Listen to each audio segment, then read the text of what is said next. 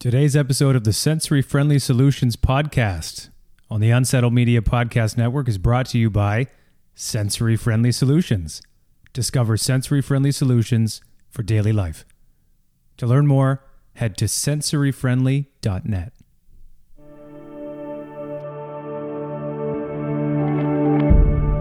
Unsettled. On the Sensory Friendly Solutions podcast this week is Maureen Benny. Maureen is the founder of the Autism Awareness Center.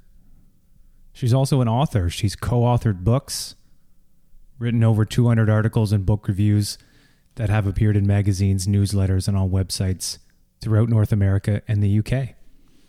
Maureen created the Autism Awareness Center in 2003 to address what she saw as a gap in support, information, resources, and advocacy for those struggling with autism spectrum disorders. For Maureen, education and knowledge brings positive change to the lives of those affected by autism and autism spectrum disorders. Without further ado, we give you Maureen Benny.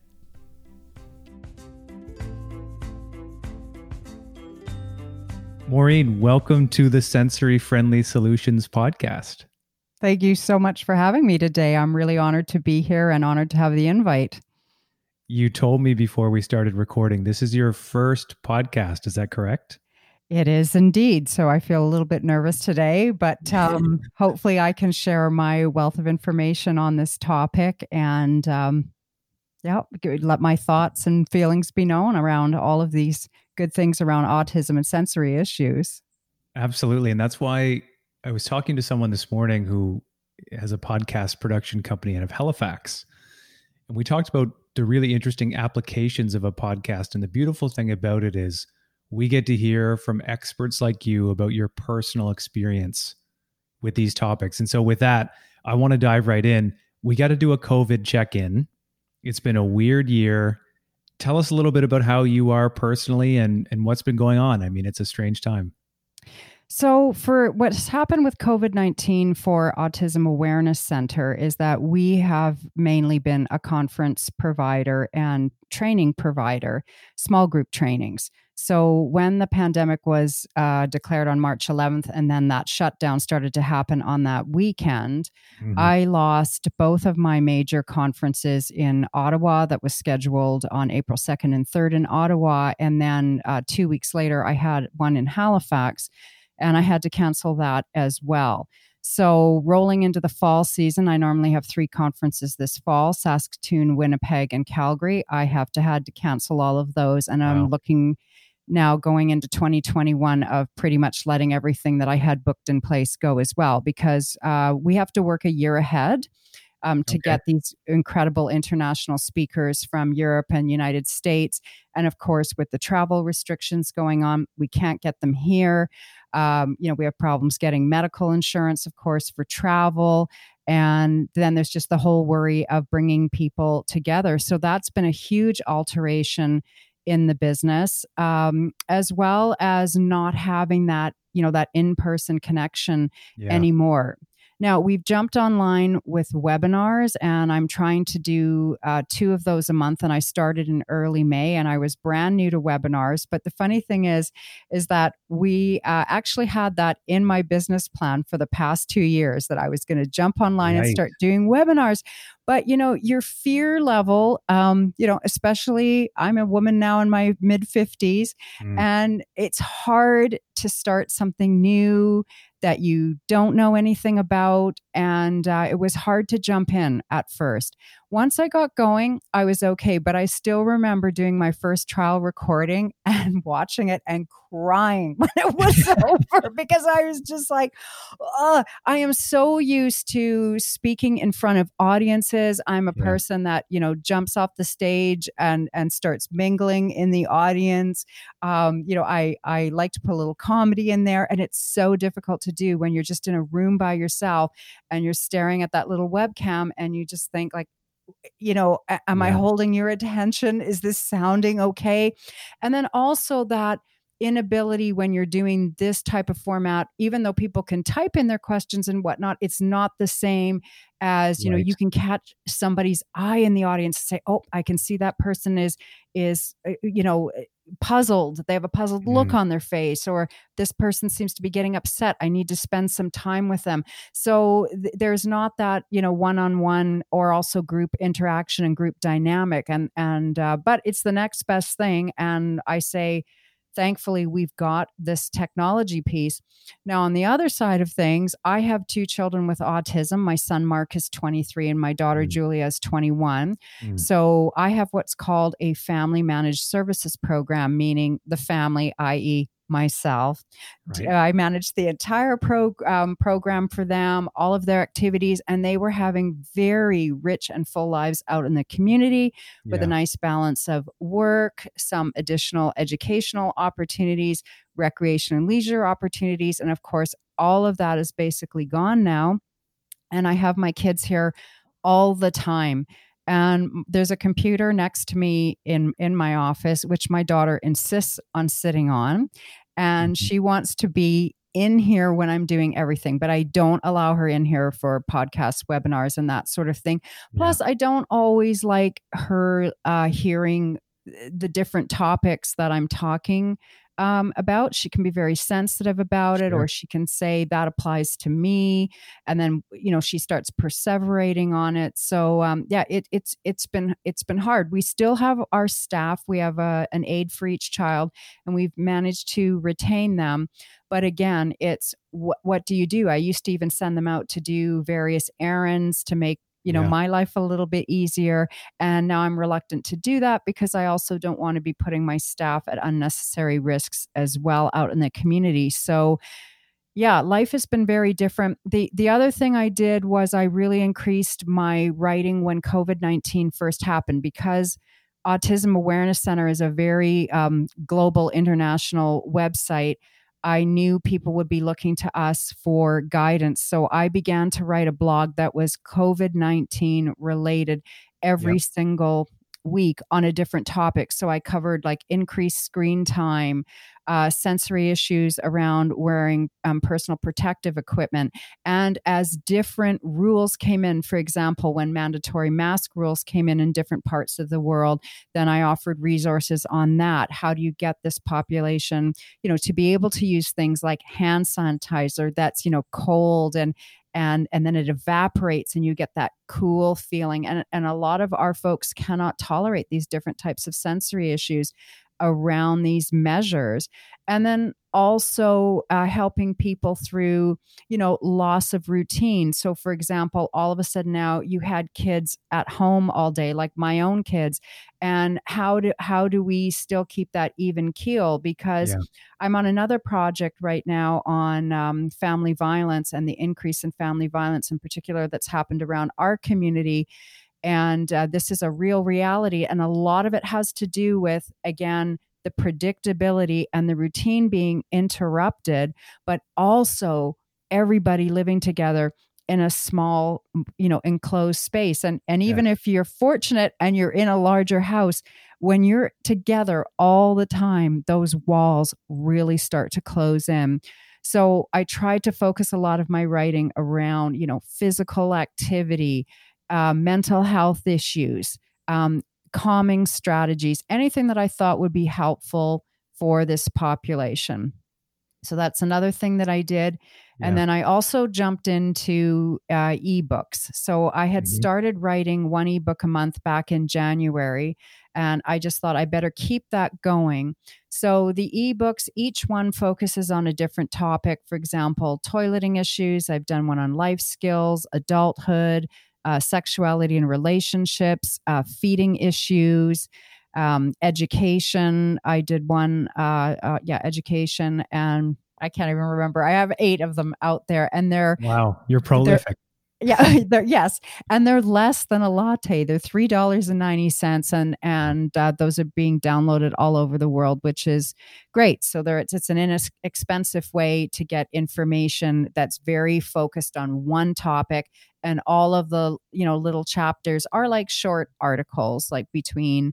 800 and 1,200 words on a different topic, like around adulthood, for example.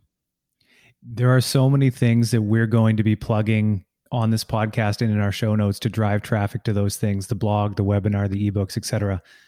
But let's really dig into some of those aspects. In the first episode of the podcast, we talked to a pediatrician who works on the social determinants of health named Dr. Sarah Gander. And she brought up the same point that you did with this routine disruption. So she said, the government has been good about keeping us safe and walking us through this for the most part. But things being introduced like alternative school schedules. So you're doing one thing one day and one thing the other. We as a general population may be underrating the effect that has on the sensory-friendly community or the neurodiverse community. Was that something that became apparent to you really quickly because of your personal circumstance and professional circumstance? Absolutely. And you know what? It's the first thing I jumped into personally in my life.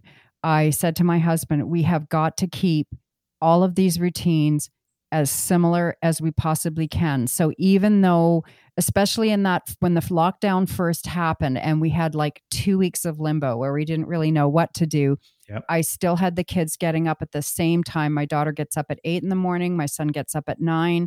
We had them, dressed by 9:30, 10 o'clock. We tried to do something physical. And at that time, of course, we were still in winter temperatures and that was hard. But what we did was my kids are both they love Wii Fit. And so we got them going on Wii Fit routines. And it was interesting because I thought my daughter in particular was going to do a lot better. And what she started describing very early on into the pandemic was she said, I feel my chest rising. So I knew what she was trying to describe was anxiety, but she didn't have that word for anxiety. And so I said, okay, you're describing anxiety. Let's figure out what we can do. So she came up with, I think I can do Wii Fit and that will help me. Great. So we went over to the Wii Fit and then she started to get panicked. She said, I don't know how long to do it for. I don't know what I should be doing. So we figured out, okay, let's break it down. What activities are you going to do on Wii Fit? And I said, why don't we start with 20 minutes? And she said, well, I know how to set a timer on my iPhone. I said, well, great. Let's use your iPhone then. And she put that up there where she could see it. And then that became her go-to thing. And eventually she was good enough at identifying those internal signals that were coming forth and was able then to jump off the computer and then go and do the Wii Fit. Because Julia is very driven by screen time and it's really hard to get her off of that. Whereas my son has always had more diverse interests, even though he's the more intellectually disabled and more profoundly affected by autism. He's always had these very big routines, I would almost call them. Like on a Monday, he meditates from 4 o'clock to 5 o'clock. He has a coloring period in there where he gets out a coloring book and he colors for 30 minutes to classical music. He had a Thai massage therapist and yoga therapist coming in once a week and she stopped, but he had the sheet with all of the poses on it. So he started to take himself through that routine at exactly the same time that he always did it, which was at 4:15 on a Wednesday. Now, I would suggest, why don't you do some yoga moves on other days as well? No, he couldn't get his mind around that. He had to stick with what that routine was. So he also reads aloud to himself about 3 hours a day, an adult nonfiction book. So he was looking at that. The library closed as well, and that was a hard one for us because I like to get Mark different kind of documentary DVDs out of the library every week, and I know you can stream things, but he is very tactile. He's got to have the case. He's got to open it up, put that physical DVD in the player, and then if there's a little booklet with it, he likes to be holding that. So streaming doesn't have the same effect sensory-wise for your son. Exactly. So, that was the biggest thing, was just jumping into those routines. But then the next thing was the next thing I really started teaching them about was the hand washing and the hand sanitizing, because I knew that was going to be a really big one. And but a lot of parents just think, oh, well, you tell them to wash their hands. No, you have to tell them exactly when to wash their hands. So if we'd gone out for a bike ride, it was about coming back in and doing that immediately before they did anything else. So they've been really good. And Mark had to start wearing masks almost right away because he's in specialist medical clinics. So that was a requirement right away. And that just became part of his daily routine. So that's, I think, been the biggest thing. And also the increased screen time that a lot of our folks have had. And with schooling going to online, a lot of teachers did not really know, how do we still reach this population? Because the other thing is, a lot of our population has aid support in the classroom. Now you've lost that aid support. So mom and dad are expected to take that role at home. And that is a very difficult thing to do, particularly if you're schooling other neurotypical children. And I don't know about other parents out there, but my children don't tolerate a lot of help from me. Like, it's like, mom, get away. They'll tolerate it from a support worker. They're good with that, but not, well, I was like that too when I was in high school, right? If my mother looked over my shoulder, it's like, get away. Sure. So yeah. So lots of changes happen for sure. I know lots of our listeners are looking for strategies to improve the quality of everyday life, especially given what we're going through right now. And I've written down so many things already. When you think about the habit and the routine change, is your counsel just to build that consistency and stick to it and absolutely be consistent with it? You also mentioned the interesting need to find alternatives. I mean, that could be a challenge for parents as well. The consistency is key. And that's one of the things too that I talked about when I did my webinar on, the new at-home world with COVID-19, was if you need to make any changes in the routine, and that was going to happen no matter what you did, you were going to have some alteration, that you got it going as quickly as possible and you stuck with it. If you are changing things every day, it just becomes chaotic, but it does for you as well. Or, I mean, for neurotypical people, it does as well. You really need to have that routine, that purpose, those goals, that drive. And even if the goal is small, you've got to have something measurable at the end of the day to just feel like you did something, that you accomplished something. And that is one thing I really did advise to families at home, was jumping in as fast as you could and keeping that consistency. One of the things we did in our house a year prior to COVID-19, I got into the whole Marie Kondo thing, the art of tidying up on Netflix. Sure. Everyone was talking about it. And I'm like, who is this Marie Kondo? Are you watching the new one called The Home Edit on Netflix? No. Oh, you're going to be obsessed with it. Oh, okay. I'm looking forward to that. But I was watching Marie Kondo in the first few episodes, I thought, oh my gosh, this has an amazing application to our neurodiverse community, because it really had a sense of visual order, categorical thinking, and systematic thinking, which is the neurology in autism. This thinking in categories, groups, systems. So the first thing I did is I emptied the kids' drawers, and you fold things up almost like a little packet, and you stand like a t-shirt on end. So what was great about it is that you could open the drawer then and you could see every single thing that was in it. And it gave my children a higher level of independence, because I could say, grab yourself a gray shirt. So they could open that drawer and see that gray shirt, or they could see that pair of jeans. Whereas before, things were in a stack, and that requires a lot more motor planning and skill to be able to move through a stack of clothes, because you have to grab the top layers, right? You have to flip them up. You have to look underneath. You have to stick your other hand in, and then you have to pull that item out. So I Marie Kondoed pretty much every area of the house. And then my daughter has an at-home baking program. So I made sure that all of the baking things were in these 2 shelves in one area. And then we alphabetized all of the spices. So they're in units where you pull out A through N is in one tray. and then, the rest of the alphabet on the other side. So it just made, again, for more kind of independence. So when I think about setting up the way we've set up our home, it's about how do we give our kids an independence, but the ability to know where to find things. So we have a massive book collection. There's shelves all over the place, built-ins, and we took every single book off the shelf and then we categorized it by like celebrity biography, ocean liners, British history, the royal family. And so when Mark wants to get a topic for himself, he can do that. So one of the things, we took a little drive, I think it was back in April, just to get out of the house and see something different. Yeah. And I stopped at a honey place. It's a small little place. And I just went in by myself to get honey.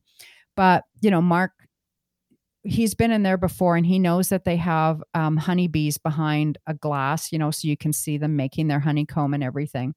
So a few days later, he went to the nature section and he pulled a book off the shelf on bees and he said, like the trip.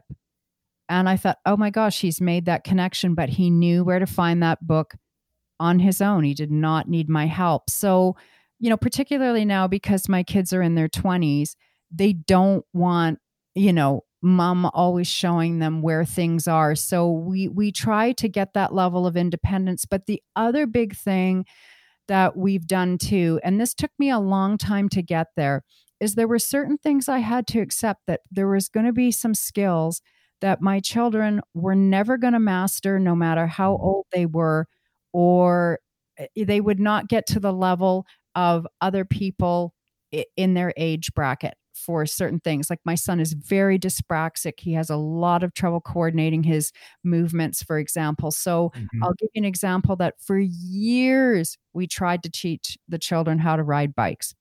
We hired an occupational therapist. We had one-on-one therapists working. We were trying ourselves. It just wasn't going to work. And then it dawned on me too, that even if they were able to master riding that bike, were they ever going to be able to master the quick thinking that is involved with processing rules and information that's going to fly at them extremely fast? So, for example, you're out on a bike path, there's a walker, and you ring the bell and they don't move because you don't realize they have earbuds in and they can't hear your bell. So my kids would say they've rung the bell, and they'd probably run into the person, because the rule is you ring the bell and then the person is supposed to move. Or what happens when someone is walking on the wrong side of the path? Or what happens when you're on the bike path, but the walkers have come over onto the bike path rather than stay on the walking path, or a dog runs in front. So I knew that our children would never have this quick thinking mechanism of being able to make snap safety decisions. But I still wanted them to have the joy and experience of being out on a bike. So we came up with the idea of, we bought the tandem bikes. We are constantly stopped on bike rides. People are like, did you rent those bikes? Where, like, they are such a huge topic of conversation because people are fascinated by seeing these two tandem bikes together. So my husband rides with Mark and I ride with Julia. But again, they are pedaling, they're getting the exercises, they're getting the joy of riding that bike without having all of these other safety layers involved, right? So it's still giving them the experience, but with an adaptation. So 5 years ago, when we were renovating our kitchen, I said to my husband, Ron, we've really got to make this an autism-friendly kitchen because, we're going to be moving them into adulthood. We want them to be independent.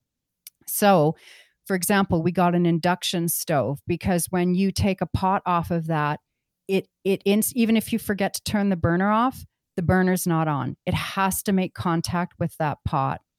The burner is almost instantly cool as soon as you take a pot off of there.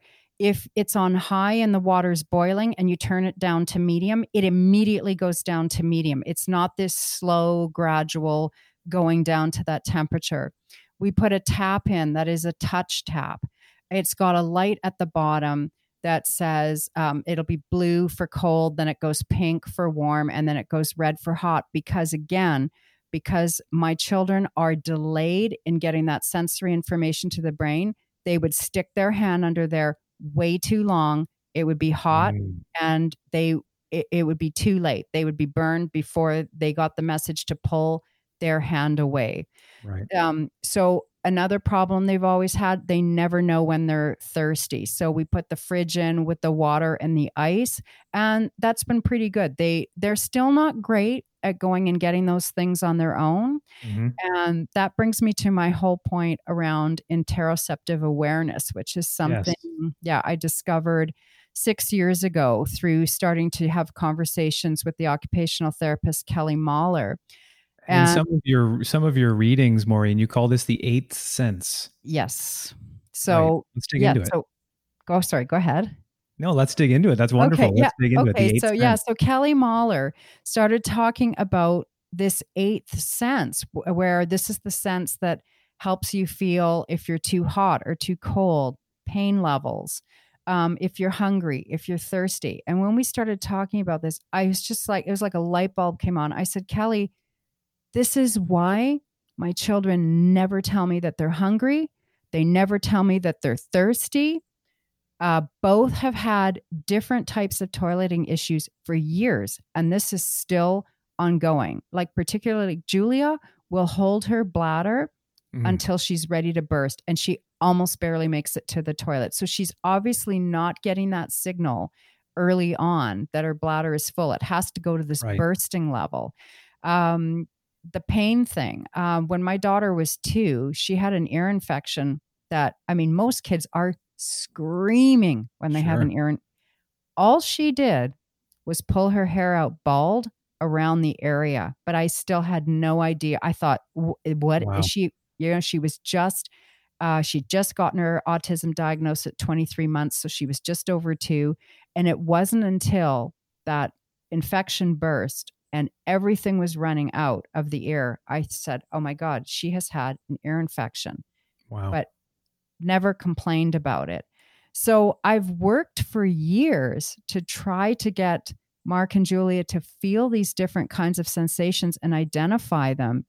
But again, there's just going to be some aspects of their impairment level where that is never going to come. And I've met people even, in England, for example, through my work in the UK, where we're talking about adults in their 40s with very high IQs. They seem very capable. And then they're found in their apartment on a Monday morning after having no help over the weekend, like just on the floor. They have not eaten. They have not had a drink. They're completely dehydrated because that signal never came to them to have them go and get that drink of water. So that was a big revelation. And then through Kelly's work, I started to really pull this into the toileting issues, because this is toileting and feeding and eating are the biggest the biggest amount of mail that I get is on those particular issues. Oh, wow. But particularly in the toileting, it seems to be around constipation, and withholding the bowel movement, which got me to thinking again, is this that the person is not feeling this need to go? And the problem is when you withhold a bowel movement, after a certain period of time, it gets harder and harder. And then it becomes this vicious cycle, because then when the person does try to poop, the pain level is so high. And now you're getting a fear and anxiety component tying in with this. So I just wrote my blog post this week was on constipation, withholding and what we call overflow, because sometimes too, when you're withholding a bowel movement, then you get, it's like diarrhea leaking out, and the parent will think my child has chronic diarrhea, and it's not. They're actually chronically constipated and they're getting this leakage coming out.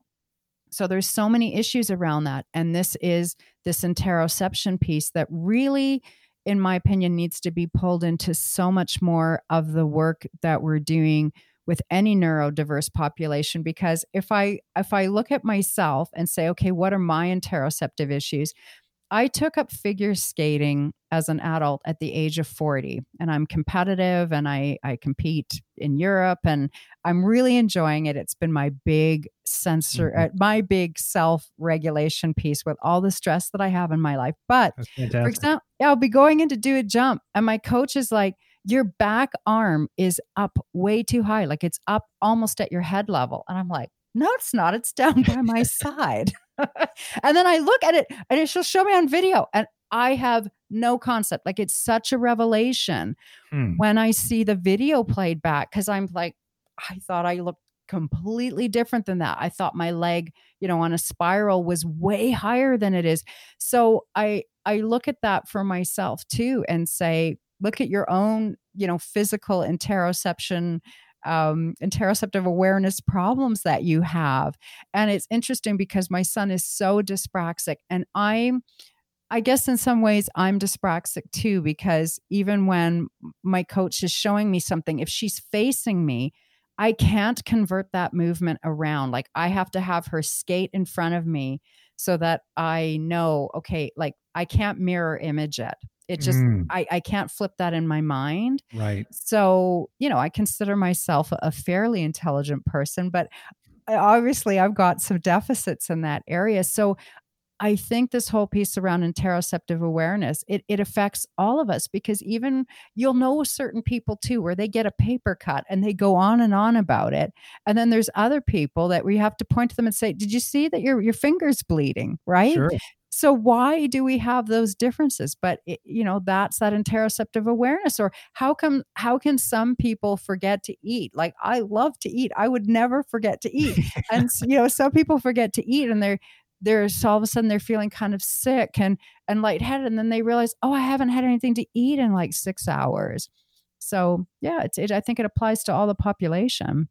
Absolutely. And am I right in saying that there's an upcoming webinar on that very sense, or is that a past webinar? No, well, we have 2 on interoception. So we did one in June, which is available on demand with Kelly Mahler, which was a lovely introduction to interoception. And because we had such a strong response to it and are still having a strong response to it, I asked Kelly if on September 24th, she could do a more in-depth training for 3 hours. So she's developed a curriculum around this. She has developed all different kinds of strategies and tools about how you raise interoceptive awareness. So the first one was more of a, this is what it is, this is what you're looking at, and some helpful hints. But this next one is a 3-hour deep dive to really get more of those skills. And then how do we take this, knowing this information, to the next level? How do we create interoceptive awareness? What kinds of materials can we use to support people to get this increased interoceptive awareness? Because you can see if people have that, their level of independence is going to be increased. But it's also on many levels a safety thing, because interoceptive awareness is also connected to interpreting your emotions.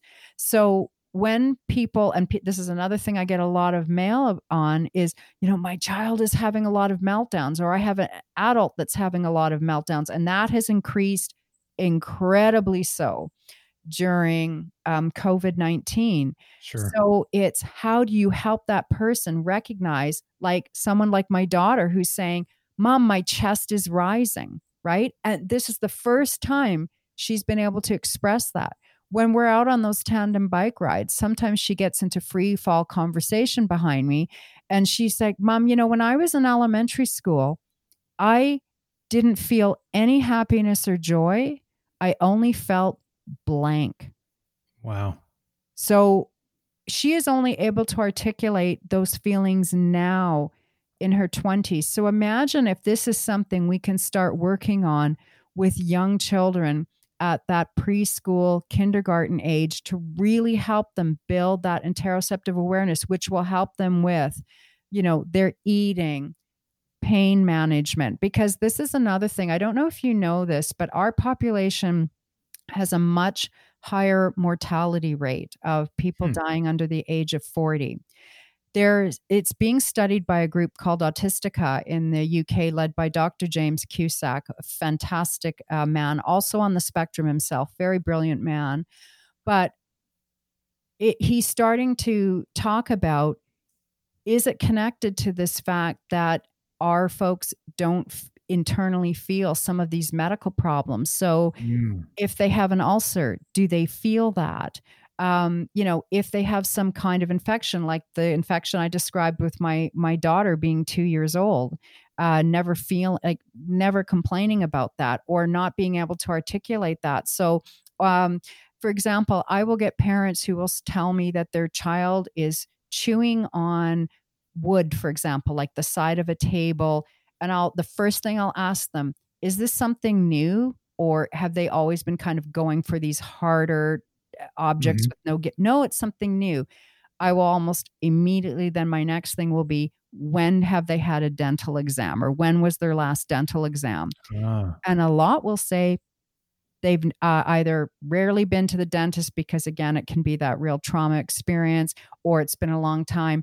And so a lot of times that kind of strange, like chewing on inedible objects, can be related to, we have cavities.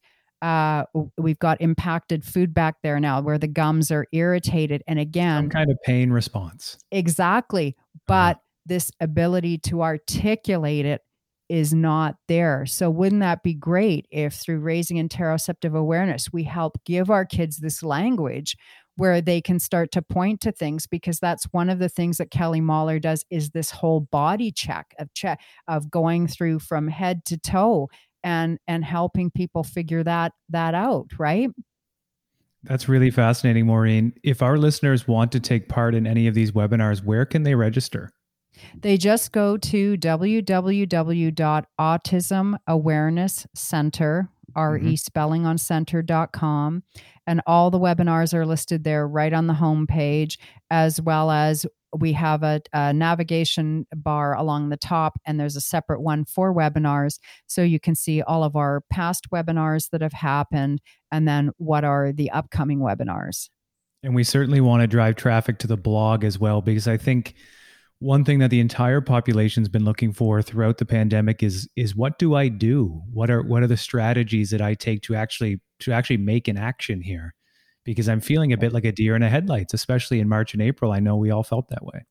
Well, and I think too is that when you have a neurodiverse community, that just looking at the general responses, right? If you just Google COVID-19 and you look, it doesn't necessarily apply to a neurodiverse population, because some of our population has really unique needs. So that's something I was trying to do through my writing. I also wrote a free download ebook on COVID-19 and coping at home. And it's a collection of articles on aspects of COVID-19, and even things like, okay, I still want my child to be educated at home, but they can't do an education in a traditional way. What are some ideas? So like I did one blog on starting your own garden and all of the things that could happen around that, because you can involve a lot of senses and a lot of those sensory pieces in doing gardening, because you've got digging, you can be moving dirt around in a wheelbarrow for that heavy action stuff. You can be, visually keeping a journal about, hey, where are those little seedlings? Having a look at them every day. It's also part of that routine. We get up, we have breakfast, then we go and water the plants. And there we are again, we're getting out that watering can, we're filling it with water. It's that heavy work type thing. So I thought gardening would be a great way for, it's still an educational thing. You've got science there, but you're also with those sensory issues as well, addressing those sensory issues. And by keeping, say, a gardening journal, that would be something that you could share with a class. If you have a nonverbal student, that student could be taking photographs. Like my daughter is wonderful with photography. She speaks, but she gets very shy speaking in front of a group. But however, if she could present her information or her findings visually through photographs, that would be much more effective for her. So, wrote about that. Also talked about the physical literacy piece, because we know that physical activity really reduces anxiety and keeps us self-regulated. But what happens if you've got a child who really hasn't moved? Like, how do you even start this movement piece? Or when you've got a child like my Mark, who has so much difficulty with all of these coordinating things, what kinds of activities can I find for him that he can do? Or because he also has a lot of autoimmune issues, and I don't want him at a public pool. What are some other things that we can just do in the backyard? Like, can we do some badminton? Can we set up some little bowling pins and, practice our bowling, because he loves to do bowling. So it's trying to find all, these ways to meet these needs, but also within the confines of our home. So I think I really talked a lot about that, about the calming strategies too, because, we talk a lot about addressing meltdowns or aggression after the fact, but there's so much that we can do to prevent our children from getting to that stage. And it's got to do with that regular physical activity and those calming strategies, creating the predictability within the home. So, calming strategies, like both of my children have relaxation plans in place and they know how to do them. Julia knows how to take herself through a deep breathing cycle to get herself calm. As I said, Mark is really fluent now with meditation. He has a period in the day where he goes into his room and listens to classical music. And I talked about that too in my own webinar on COVID-19 about you've got to have a time in the day where you all separate, and maybe it's a quiet time in the house and TV isn't on and everybody's in their respective areas, just to have that break from the high level of sensory stimulation that can be going on when you've literally got a full house. I think the only people that have really benefited from the full house are pets. They're having a great time. Their owners and all the family members. Like, we have a cat, Mr. Darcy, and we got Mr. Darcy as sort of a calming tool for Julia because she's very interested in cats. And he's loving it, right? Because he's got somebody petting him, carrying him around, letting him outside, bringing him in the second he wants. And I don't think he's ever had so much attention, in his little black furry life. So he's having a great time. Yeah. Too funny. Maureen, you've been so generous with your time. We have so many action items here for our listeners to dig into your content, your material. Our final question is always, what are your strategies? What are your strategy with your family to reduce the overall overwhelm of the current time? And you've given so many already, but leave us with a strategy. Ooh, one strategy? I think my top one, again, would be sticking with routines and keeping the predictability. So we've kept our meal times the same.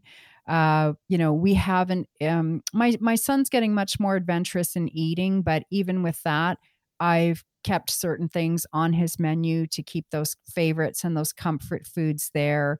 Julia does a baking program on Tuesdays and Thursday mornings. We've kept that going. We've, kept the getting dressed at the same time every day going.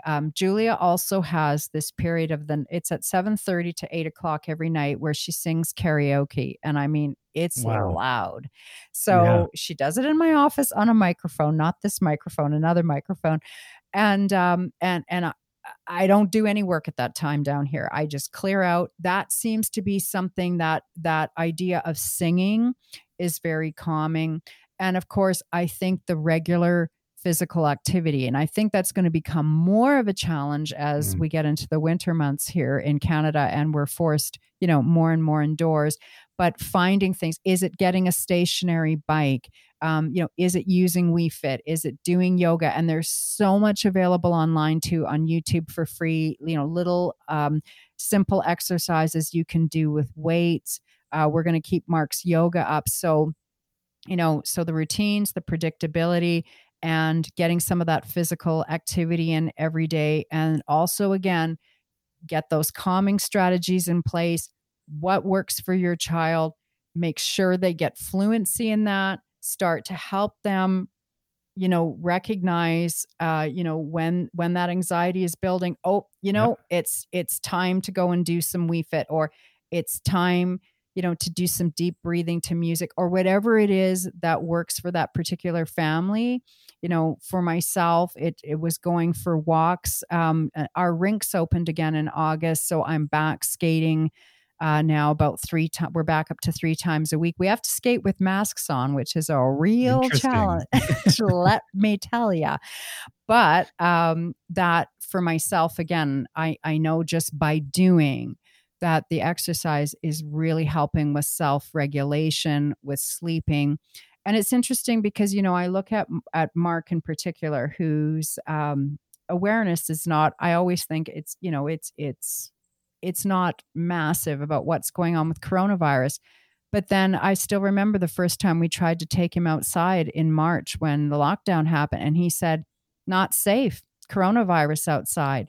So Wow. he was processing that, but again, not really expressing that in his day to day. So respecting those fears, those anxieties around COVID-19, but also providing information and explanations. Because a lot of parents get worried and think, oh, if I give my child too much information about COVID-19, they're going to perseverate, they're going to be fearful. But in many ways, it can take away their fears, right? Because it's something that we don't see, but it's also reassuring, by washing your hands, by social distancing, you're going to be okay. Like you will stay safe, and also showing what does that look like. So I've put a lot of interesting things. There was a back to school article I did a couple weeks ago. I think actually last week of August. And it was about, I put all kinds of resources in there about what does social distancing actually look like? Because if you tell somebody stand 6 feet apart, that's a very abstract thing. So show it in a concrete way. So 6 feet apart is a hockey stick width. So if you've got a hockey stick, start practicing that. Get a tape measure. Put objects apart and say, so create those visual supports around what these safety measures look like and when and where we have to use them. Maureen, that's great advice. I could do this all day with you. Thank you so much for being on the Sensory Friendly Solutions podcast. Well, thank you so much for having me, Matt. It was really fun to talk about this subject. Be well. Thank you. You as well.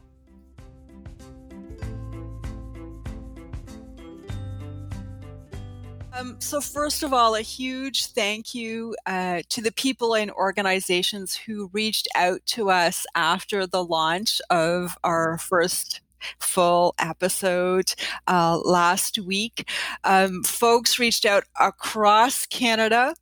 We're recording from the east coast of Canada, but again, people all the way from coast to coast reached out to us. Folks and organizations in the States, Ireland, and as far away as Australia just sort of gave us, shared news of our podcast. Keep sharing. I'll say to people and organizations for whom sensory sensitivity, sensory overload, and sensory friendly are important. We really want them to be part of our conversations, and let us know what you think and what you want to hear about. So in our second episode, we had the phenomenal Maureen from Autism Awareness Center just share her wisdom and insights. And one of the things she talked about, really echoing what Dr. Sarah Gander said in our first episode to start us off, talked about how our predictability and routine right now are being so interrupted, where everyone is living together, sometimes in a small enclosed space. And even if the space is not so enclosed, we're together all the time. And Maureen talked about the feeling about the walls closing in. And I'd say for everyone, not just for our community of people with sensory sensitivity who experience sensory overload, just coping with all of that is difficult. And Maureen named it. She gave it voice, and she said, this can lead to family and domestic violence. And I thought that it was incredibly important for her to recognize that, and that violence in families and in households is something we often shy away from talking about. Recognizing or admitting it exists in our families, in our home, in our circle of friends, in our neighborhoods, in our colleagues at work.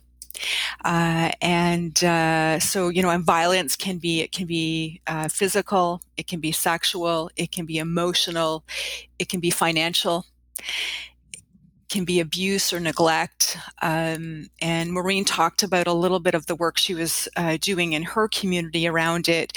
And we need to recognize that it can be between parents, between partners, directed from parents towards children, but also children towards parents or between siblings. And there's all these things about it. And we don't know how to talk about it. It's something that makes us, really, really uncomfortable. Matt, there's such huge, I'm going to say just stigma and shame. Even the words we use, we're a victim of violence, a perpetrator of violence. And Maureen really, shone a light on that. Those words are emotionally laden. They're heavy. There's a lot to unpack there. So each week we share a blog post associated with every episode of the podcast. So something I did this week is I went and found links because we know we're reaching an audience around the world. I went and found some resources. So for Canada, the United States, UK, Ireland, Australia, New Zealand, I went and found help and resources and links for people to go to. We'll put them in our blog post.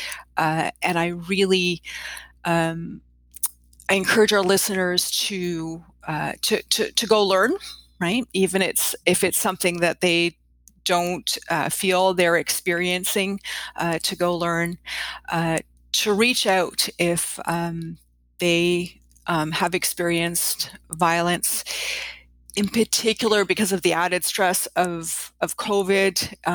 If you think you're, at risk of more at risk of experiencing abuse and neglect. And for you listeners, we'll also include the link directly to the blog in our show notes for this episode and for all episodes that follow. And one of the things, Crystal, that I loved so much about talking to Maureen, I was really captivated and just let her go because she was really, really on a roll. And she was volunteering her personal experience of that familial overwhelm. Yep. And I thought that was such an underrated point, that this is probably first and foremost affecting families the most. And then you tack on sensory unique or neurodiverse needs. And I just thought that was so forthcoming of her to volunteer the personal experience of her and her family and her daughter and her son and their unique experiences of not only COVID, but of the world. And I was captivated by that. Yeah, Maureen gave so many just very concrete examples of how she problem solves the challenges of daily life, I'm going to say in general, and then with the added burden, right, of COVID and coronavirus. And Maureen is someone who, because of her work at the Autism Awareness Center, has sort of this incredible toolkit of knowledge and resources available at her fingertips to go find ways to help. And I think, not recognizing that not everyone has that at their fingertips, and that's why we're talking about these challenges and trying to give examples of solutions here. It's, the Sensory Friendly Solutions podcast. Let's share ideas. Let's share ways to help, and recognize that everyone at this point in time needs help, right? That's really excellent, Crystal. Is there anything else you'd like to reflect on for episode 2? Yeah, there's three, actually, a lot of things. I had a very long list of things that were just a really long list. I narrowed it down to 2 more, Matt. And so the second thing I want to highlight is Maureen talked about all of the senses, and she gave some really good examples. Yes. I thought you'd like that. She introduced the 8th sense. Interoception, that internal body sense. So I want to share with the audience, I've written a blog post specifically about the 8 senses, and we'll include that link as well. And very specifically, Maureen gave a lot of examples, but the one that was just this fortuitous coincidence for me was she talked about how going to the dentist is incredibly difficult because it's such a sensory experience, and that's exactly at this time something that we're working on at Sensory Friendly Solutions. We just had an MBA intern who is also a dentist. He spent 9 weeks with us talking to parents, talking to people with sensory sensitivity, and talking to dentists about just going to the dentist is a sensory rich experience. It affects all of the senses. So what I want to do is direct listeners. We're going to include a link. We did an interview with Dr. Peggy Bown for her YouTube channel, and she talks to me and talks to our MBA graduate and dentist, Dr. Dilla Kasuri-Rengan, about sensory-friendly dentistry.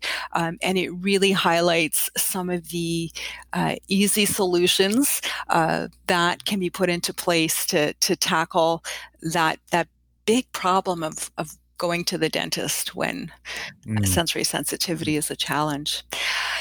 The discussion around that 8th sense was so fascinating to me, and it made me think of actually Dr. Gander in episode 1 in that mind-body connection. And when Maureen talked about certain individuals with a certain specific sensory-friendly issue not being able to give voice to a specific thing in the body, that was completely fascinating. Yeah, that it really, especially that 8th sense, but even, I'll say our sense of balance, our sense of movement, just our insights and our awareness of that. Maureen gave some examples of proprioception as a figure skater and her, as an athlete and her difficulties with that. We really, we have a lot to learn about ourselves and our bodies and how that works. And that actually nicely leads into my third and final kernel of incredible wisdom that I wanted to end with is Maureen's brilliant advice. I love this. She said, be fluent in what works for your child. And I'm going to add to that, be fluent in what works for you as a person too. As an occupational therapist, I often use concepts. I talk to people about being a parent detective or a person detective. Understand yourself, understand your child, build a toolbox of strategies to have at the ready.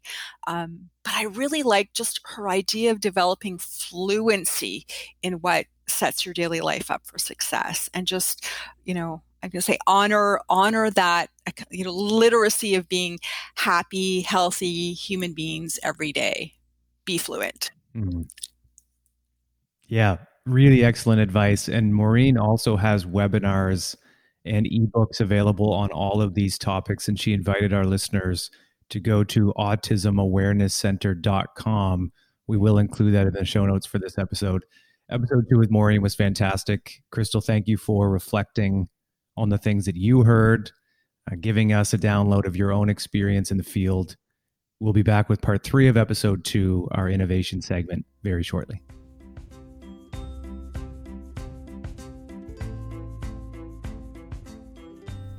Hello, listeners, and welcome back to the third segment of episode 2 of the Sensory Friendly Solutions podcast. We loved hearing from Maureen Benny, the founder of the Autism Awareness Center.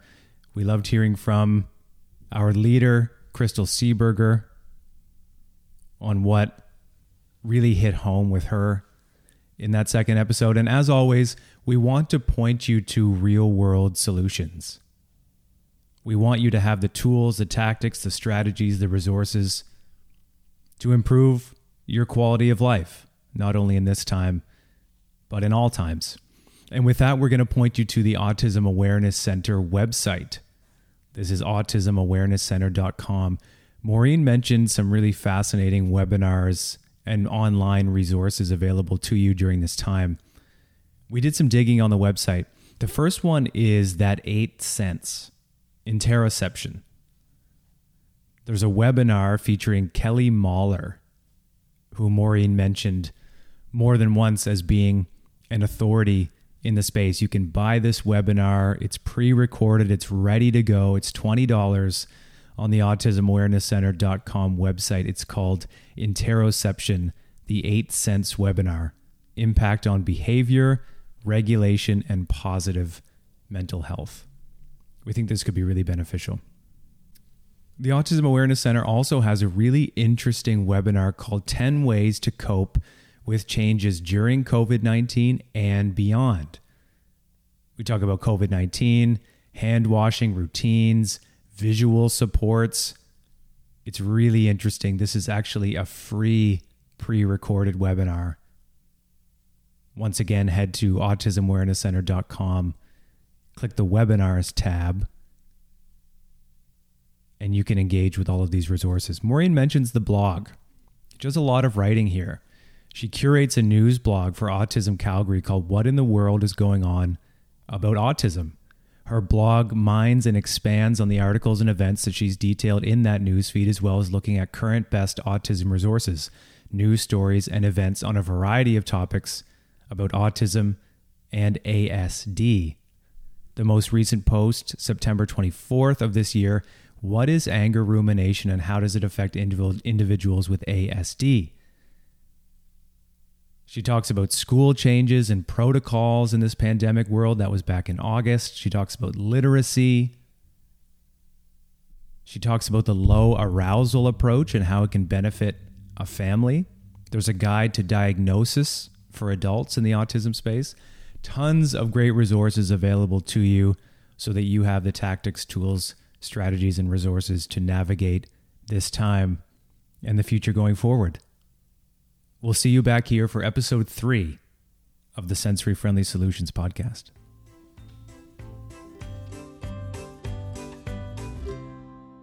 Thank you to our sponsor, Taking It Global, ensuring that youth around the world are actively engaged and connected in shaping a more inclusive, peaceful, and sustainable world. As part of their Rising Youth initiative, they're looking for young people who are inspired with ideas and ready to take action through youth-led community service grants. Head to risingyouth.ca to learn more and to become the next Rising Youth grant recipient. The podcast is also supported by New Brunswick Community College as part of the Community Resource Awareness During and After COVID-19 Applied Research Project, funded by the New Brunswick Innovation Foundation. Learn more about NBCC's efforts to transform lives and communities at nbcc.ca. The Sensory Friendly Solutions podcast is produced by me, Matt George, is engineered by the great Zachary Pelche, and is part of the Unsettled Media Podcast Network.